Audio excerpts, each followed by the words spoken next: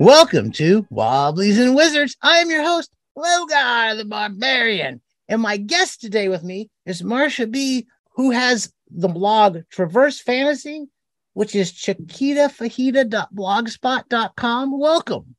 Hi, thank you.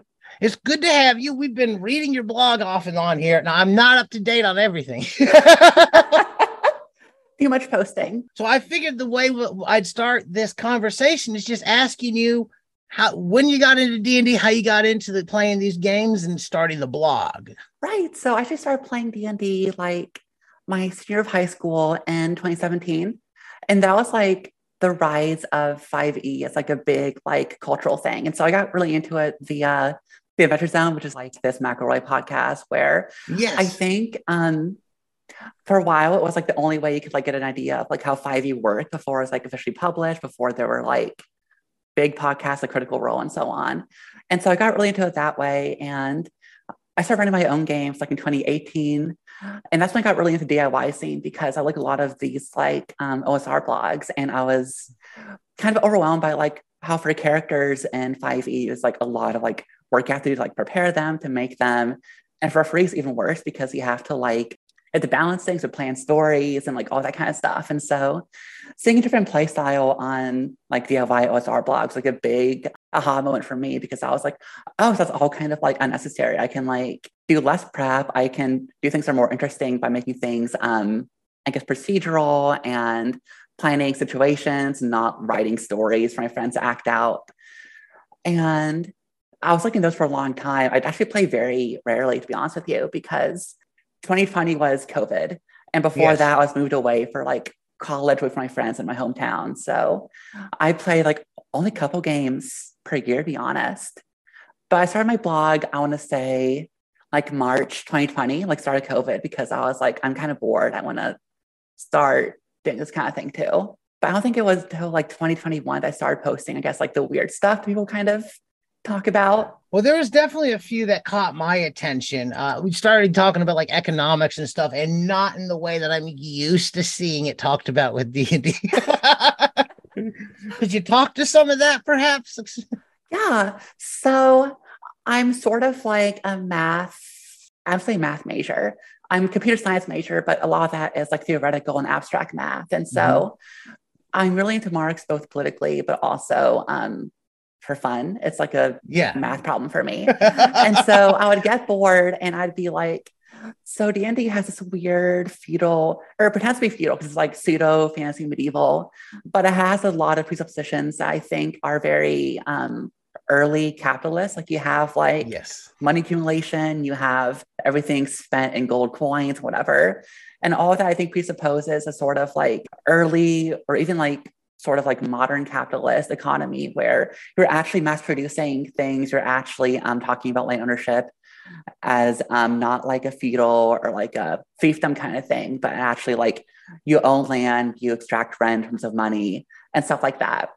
And so those early posts were me trying to like explore, okay, so D&D is obviously made up, but how can we sort of systematize it to make it usable for play in a way that sort of is true to its ideas of what its world looks like, while also, I think, exploring parts of it that we can take for granted. Yeah, I think one thing when I look at the game, and I like the gold for XP thing because it's really easy. Right. And I think it's easy because it mirrors the current form of capitalism that we exist in. So people are just familiar with that because that's how they're functioning in society on a day-to-day basis. Would you disagree?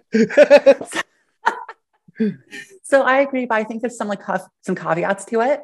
Yeah. I think sorry. Oh, no, go on. Yeah, let's hear. I'm curious. So I think like one point reference is what Gygax says, and I want to say it's the Dungeon Master's Guide. He says that player characters are likely to be the younger children of nobility, where they don't have any inheritance. But I think in my view, they don't want to become like peasants or like workers either. And so they're kind of avoiding what Marx calls proletarianization. I pronounce that right, where they don't want to become workers, have to sell their time to make a living. And so instead they're trying to accumulate wealth in these weird fictional places, we call it dungeons, so they can like accumulate enough to actually own land to make money that makes more money. I'm not going to lie. If I had the option to take up a sword and go dungeon delving and try to get enough money that I don't got to deal with working no more, I'm going to do it. Exactly. I think it speaks to it also to kind of like, I do think the individualist versus collectivist thing is kind of BS, but to me, it speaks to kind of like, I don't want to reorganize society. I just kind of want to get what I need for myself while also participating in the same kind of thing. Yes. And so I think the drive to like find money in dungeons without, I don't know, people being like, we don't want to do this anymore. That to me speaks to, again, a sort of like, I want to own capital kind of mindset that I think is very characteristic of, I don't know, American, Western, whatever culture. So I've got a question then. When it comes to gameplay, what kind of alternatives will we have to find gold and get rich type thing? So that's the kind of thing which, again, I find study capitalism not just used for political stuff, but I also think it's kind of fun. Yeah. And I know some people from like Southeast Asia talk about this, where it's like our enjoyment is very predicated on like the social forms we already sort of live through, whether that's colonialism, it's capitalism, whatever. And so for me, I think an essential part of looking at D&D and Gold for XP is not just this is an embodiment of like capitalist drive, for example, but I think it's also kind of a metaphorization of desire in general. I've talked about this with my sort of like Lacan on D&D post, where I say that the way D&D works is that you're moving goalposts constantly. Like it's not just about like collecting this many gold and you win. It's about you collect this much gold and then, okay, new goalpost, collect like twice that and so on and so on and so on. And so I think that in a way, although gold, of course, plays into like the capitalist fantasy, I think it's also essential to a game where it never ends. You're just constantly finding new things to look after. Yeah, I mean, that sounds about how things are now. Right. That mirrors reality in some ways. You know, you hit that goal, now you got to get the next one. It just becomes more and more, and what you had isn't enough to get you there anymore. Right. So, and the question is like, how much can you just keep on going for more and more till there isn't any more left? Exactly. I think that's interesting because for like older D&D, part of the idea was that you wouldn't be dungeoneering all the time because like the dungeon is supposed to be like the first step where it's like, okay, now you're risking your life to do this because I guess you don't want to do anything else or you have no other option. But once you have enough money to do other things, like the idea is that, okay, now you're going to conquer land. Now you're going to put yourself in like safer situations for yourself, basically. Or it's like, okay, now you can live in a castle. Now you're doing mass war game battles and so on. Thinking about that, like you go from the trying to get money, trying to accumulate as much as you can, risking your life for all this. And then suddenly we're like, there is elements like has been hit on before. There is a huge element of colonialism. We go in there, we kill the inhabitants, we take their gold. It sounds a lot like Columbus or something. Here's Absolutely. going on. Pretty horrible stuff in history. Right. We turned it into a game. And of course we did, because like that's how we structured like our way of life, but also like how we sort of idealize certain things. Yes. So I've got a question that's completely off of what we're talking about. There's a couple posts here. I'm going to ask if you could possibly expand on what they are, what you're saying, and what you were articulating. If we need to, we can pull them up and read through portions. But the headlines are a little, what's the word I'm looking for? Might be upsetting. No. To some. The OSR should die. Okay. The OSR should die. I'm sorry. Am I horrible for bringing those up? I appreciate it. Yeah, I'm curious. What was it we were talking about in that post specifically? I'm going to refer to, let's say, a conversation, quote unquote, that takes place on Discord server mod often, where we have some people who are like, the OSR died in 2018 because Google Plus was, deleted off the internet. Goodbye forever. And then you have my friend Ram specifically, or Ram from the Save versus Total Party Kill blog. Sorry, there's like a lot of words in that. Where he always says like, it's not dead, you idiots. It's like still here. We never like stop logging. We just don't talk anymore to each other.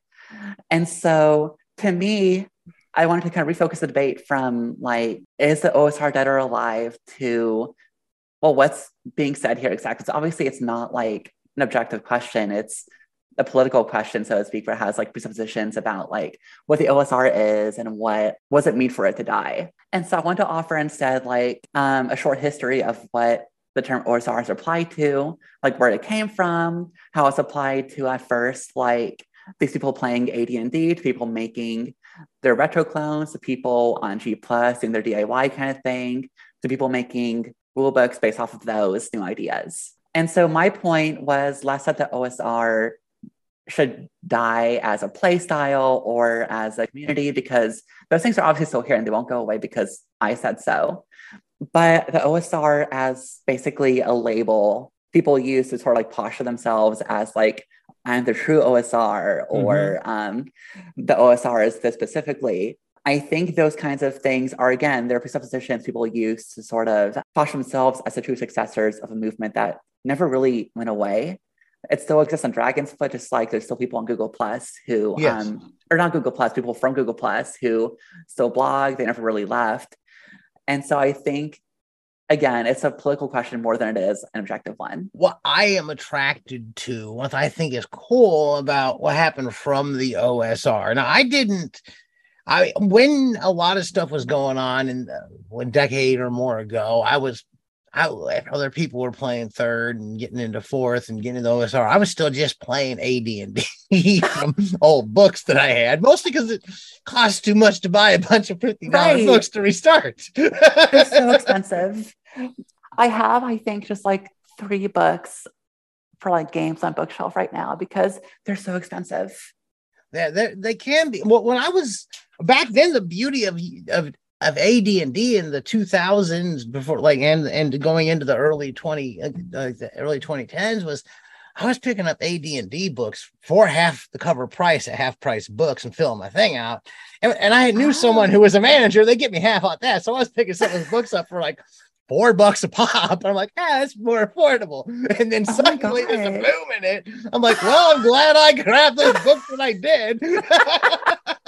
They're not half price anymore. Oh my God. They got out of control. But that was a large part of me continuing to play AD&D. And that's what kind of led me to seek out other games that were compatible, because I was just not going to make that reinvestment, but I still like to buy game stuff. Exactly. Now, one of the things I do like about it, and what happened with what's it called? Not the OSR, I keep wanting to say OSR, the OGL. What happened with the open game license is that this community started popping up that one of the things I started mentioning or talking about a while back was open gaming, this world where like gaming and gaming content's created by the community and not necessarily by big companies or for the profit of a shareholder. I'm really attracted to that. And things like blogs and independent publishing and a lot of these games are perfect for that.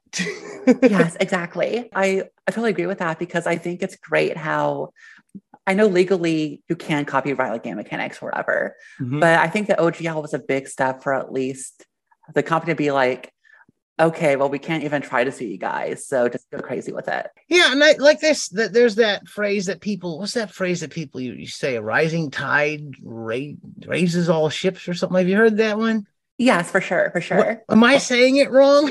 No, I think it's rising tide lifts all the ships. Something like that. It's I'm gonna have to go to Google to rising tide lifts all boats. All boats. Yeah, that's true. I guess ships are kind of big, so you want like the small boats too. Yeah, so rising tide lifts all boats, and I think there's an element to that. I think that more like I've complained about a few companies that have refused to put out an open license. Like, hey, it'd probably benefit you to do so. Right. I think at least because I think what Wizards discovered was that you don't have to do brand making yourself. You can kind of offload that to other people. And on one hand, like it's kind of, I guess, scummy in a way, because then you're kind of like basically monetizing other people's stuff. Yeah. And again, like I'm part of like the anti-commercial scene, I guess. So to me, like, I don't have any plans to like commercialize stuff in general. Mhm. But I think them using OJ to their advantage, I think it's something that's a little bit exploitative, but also something that works for us because now it can be like, okay, if you want to prosecute us, then we should take what we can from it. Yeah. And I mean, like, there are really good options. I know there are some options to put stuff out. Like, I think the D&Ds, what's that called? Beyond? Yes. I think they take a large chunk of stuff that you publish there from Wizards, whereas opposed to like putting it out yourself through other means like Itch and stuff, you're able to retain a little more from what I understand, but I've not put something out on either one. That's all hearsay from me. Right.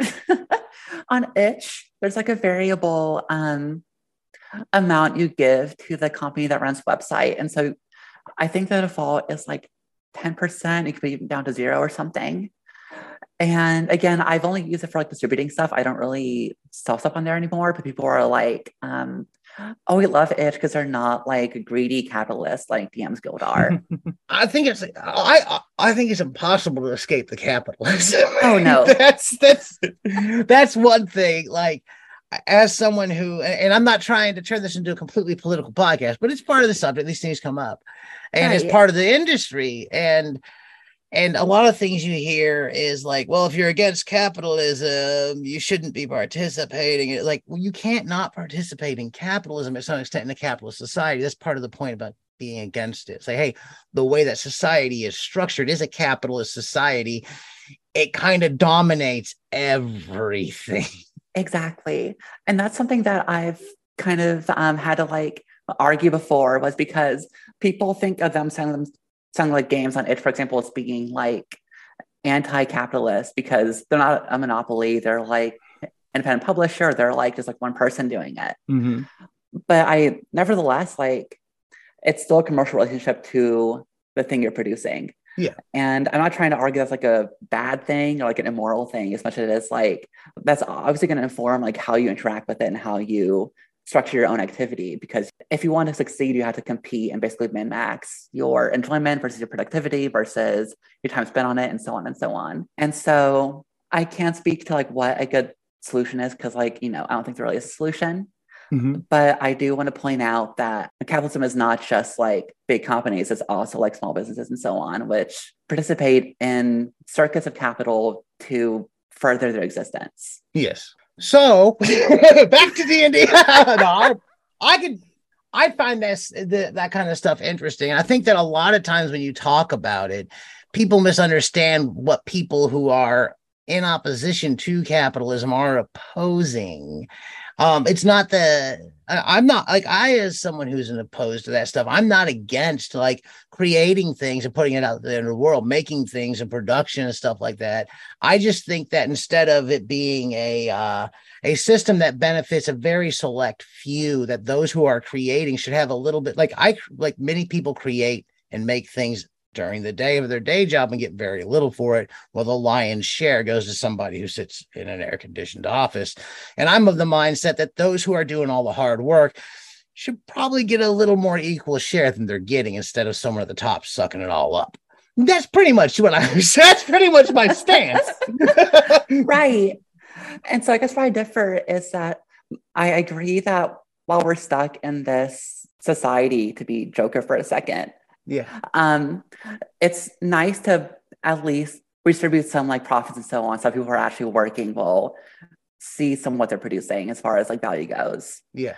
But that being said, just because you're receiving more of the profit you generate does not mean that you are free from capitalist relations as far as like production and distribution goes. Yes. Because when you're producing something for sale, you're still subject to basically market forces as far as like dictating what time should we be spending, like making this thing, how much can you sell it for, how are you going to find a market for it?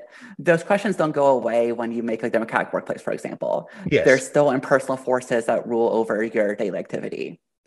And so I guess politically, my long shot thing is it'd be nice to have society where we're not organized around the profit drive anymore. We're organized around production for things we use, not for exchange.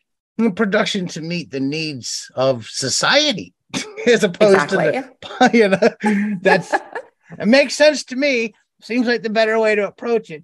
But anyhow, let's go back to D&D economies. Yes. Oh God, I'm so sorry. No, you're good. That's fine. I enjoy this. One thing that I think we've talked about here in the past, I'm going to pick your brain and see how much you might be able to lend to this discussion is I've got a few books on feudalism and the economics and the reality of how that works. Like we're sitting here talking about how capitalism is now. It's not always been capitalism Exactly as the driving force in society, but yet it's in our game. And I don't think our games, most games I've seen remotely come close to mirroring the reality of things like feudalism as they existed. Absolutely. So I'm curious what you can add to that. So something I think is kind of interesting about D&D is the extent to which I think it mirrors the development of like an early capitalism in the New World. You talked about before, like it's very much a colonialist game where you're trying to accumulate wealth and you want to get your own land and steal it from the native orcs and so on. Yes. Like that's already kind of nasty.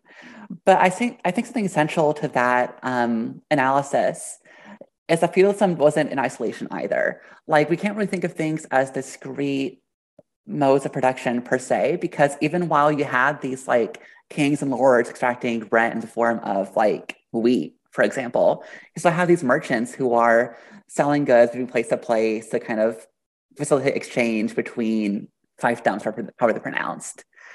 And so I think that, of course, if you want to make a feudal society in D&D, it looked very different from what actually exists in D&D. Like you have to deal with a lot more, like, I think non-monetary economy you have to deal with, serfs have to deal with, more direct exertion of authority over people, which I think isn't really mirrored D&D, where you have basically more indirect market forces kind of thing going on. Yeah, and the whole just like being able to have that independent wealth and stuff like that doesn't seem to really, there was not upward mobility. No, exactly. That wasn't an option. Right. I mean, you might be able to say the same about 2022 United States at this point, but hey. Exactly. And so I think another thing to look at that is how feudalism, how do I say this? When it's associated with like the Dark Ages, I think it's not an unfair assessment because at least in Europe, it comes after the fall of the Roman Empire, Yes. And so with the Romans and like the Greeks and so on, you had a lot more free flow of commerce, which resembles to some extent a more modern capitalist economy than it came after it. Yes. It probably would have been, there was things from what I understand, this isn't one I've specifically really nitpicked into, so I don't want to speak out of line, but from what I've read and seen, the Roman Empire did have a lot more commerce that would mirror what would come in capitalism. Even like their legal structures are kind of, when it comes to the United States, something that we've kind of mirror, that maybe some of that Roman Empire stuff might be easier to pull off than some of that feudal Dark Age Oh, stuff. Absolutely. And so this is me being very reductionist, but once the Roman Empire falls and you have like these warlords sort of take over Europe, they have a lot more direct authority over their lands. And so obviously it changes from like a more commercial state of things to sort of more direct feudal, you live on this land, you don't go anywhere else, and you give me your grains. And so on one hand, like that doesn't really exist in D&D, but it's also something I think is a very temporary state as far as like the human condition is concerned.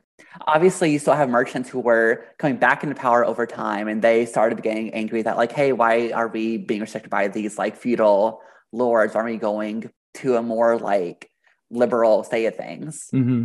And so I guess what I'm trying to say is that it's hard to look at feudalism as like a thing that's longstanding or something that's sort of like very set in stone. Whereas I think it's always like sort of like a failure state between like a collapsed capitalist economy and one that's like coming back from the ashes of that. That makes sense. Yeah. Now I know that are you familiar with David Graeber? I think yes. I know that Graeber pointed out in one of his books, Death, I think it was Death of the First 5,000 Years. It's been about a decade or so since I've read that. Yes, I'm reading it now, actually. It's really interesting. I haven't read it. I mean, I need to go back and visit it. I've got it on my shelf, but actually I've never read the copy I have. I bought the copy after I read it on my Nook Oh, originally. I've had that copy since about 2012, 2013. So it's been a minute since I've read it. I want to say, I don't know what year they even come out. It was around that time. It was pretty new. Anyways, I'm rambling. right. One of the things that Graeber pointed out is the concept of debt. Like this idea that like money is represented, it began as a representation of like labor and value as an exchange is kind of not historically accurate, that debt predates all that you owe yourself to a church or a feudal lord or something. But the debt comes before monetary systems in society, and that barter is not like that, comes after you run into this I owe whoever it is in power, as opposed to our traditional economic understanding that we've always been taught that barter comes first, then comes money. That's not reality in human history. That's a myth that economists have made up to explain what we're doing. Exactly. So what I bring that up because what does that society look like pre that debt and power? If you're going back to like playing in like a Roman, pre-feudal, and you go back and playing a role-playing game like Primal Quest or something like that is coming out now. Exactly. What does the world look like that? Where everybody's like, "Oh, we're going to trade seashells," but that wasn't happening. Exactly. I think it's really interesting because, like, again, economists take like the myth of barter so for granted, because it's so ingrained, like how they view the development of things. I actually like that for that, because one of the things that like people after Marx have done is they look at his analysis of like the money form and they confuse that with Adam Smith's barter, but that like first start trading shells, now we're trading gold because it's like fancier, whatever. Yeah. Whereas I think that gets to a very interesting analysis where it's like, no, money's always been a measure of basically value.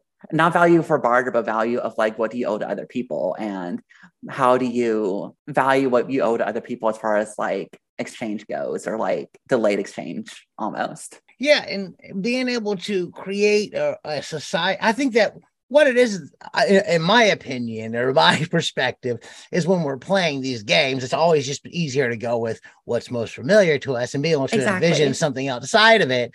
That just makes the game a little more complicated. Right. I'll give him 2 gold for that, as opposed to what's the option? Right. And I like what Graeber pointed out is that when we go to kind of like barter in our pre-capitalist ideas of what economy should look like, it's not because it actually existed, but because we're trying to like reach for something that resembles our own system of exchange. Mm-hmm. Yeah. So we assume like, oh, there's no money, but we can trade like this or that instead. But I think as far as implementing that in like a campaign where you're playing like cavemen or like hunter-gatherers, or even playing the people who get to live in that better society post-capitalism. Exactly. It becomes a lot more difficult, I think, both as far as like abstracting like game mechanics goes, but also like narrating things. I think it's a lot more difficult to incorporate that into a campaign, because the nice thing about capitalism is that it abstracts your interactions with other people. And so you don't have to worry about like, you scratch my back, I'll scratch yours. Like you said, just like, here's some gold coins because I know you can use them for something else. And it's probably easier just to write down a few numbers and subtract on a piece of paper to figure it out. Exactly. For us, the way we're trained to think, the way we've been raised. Exactly.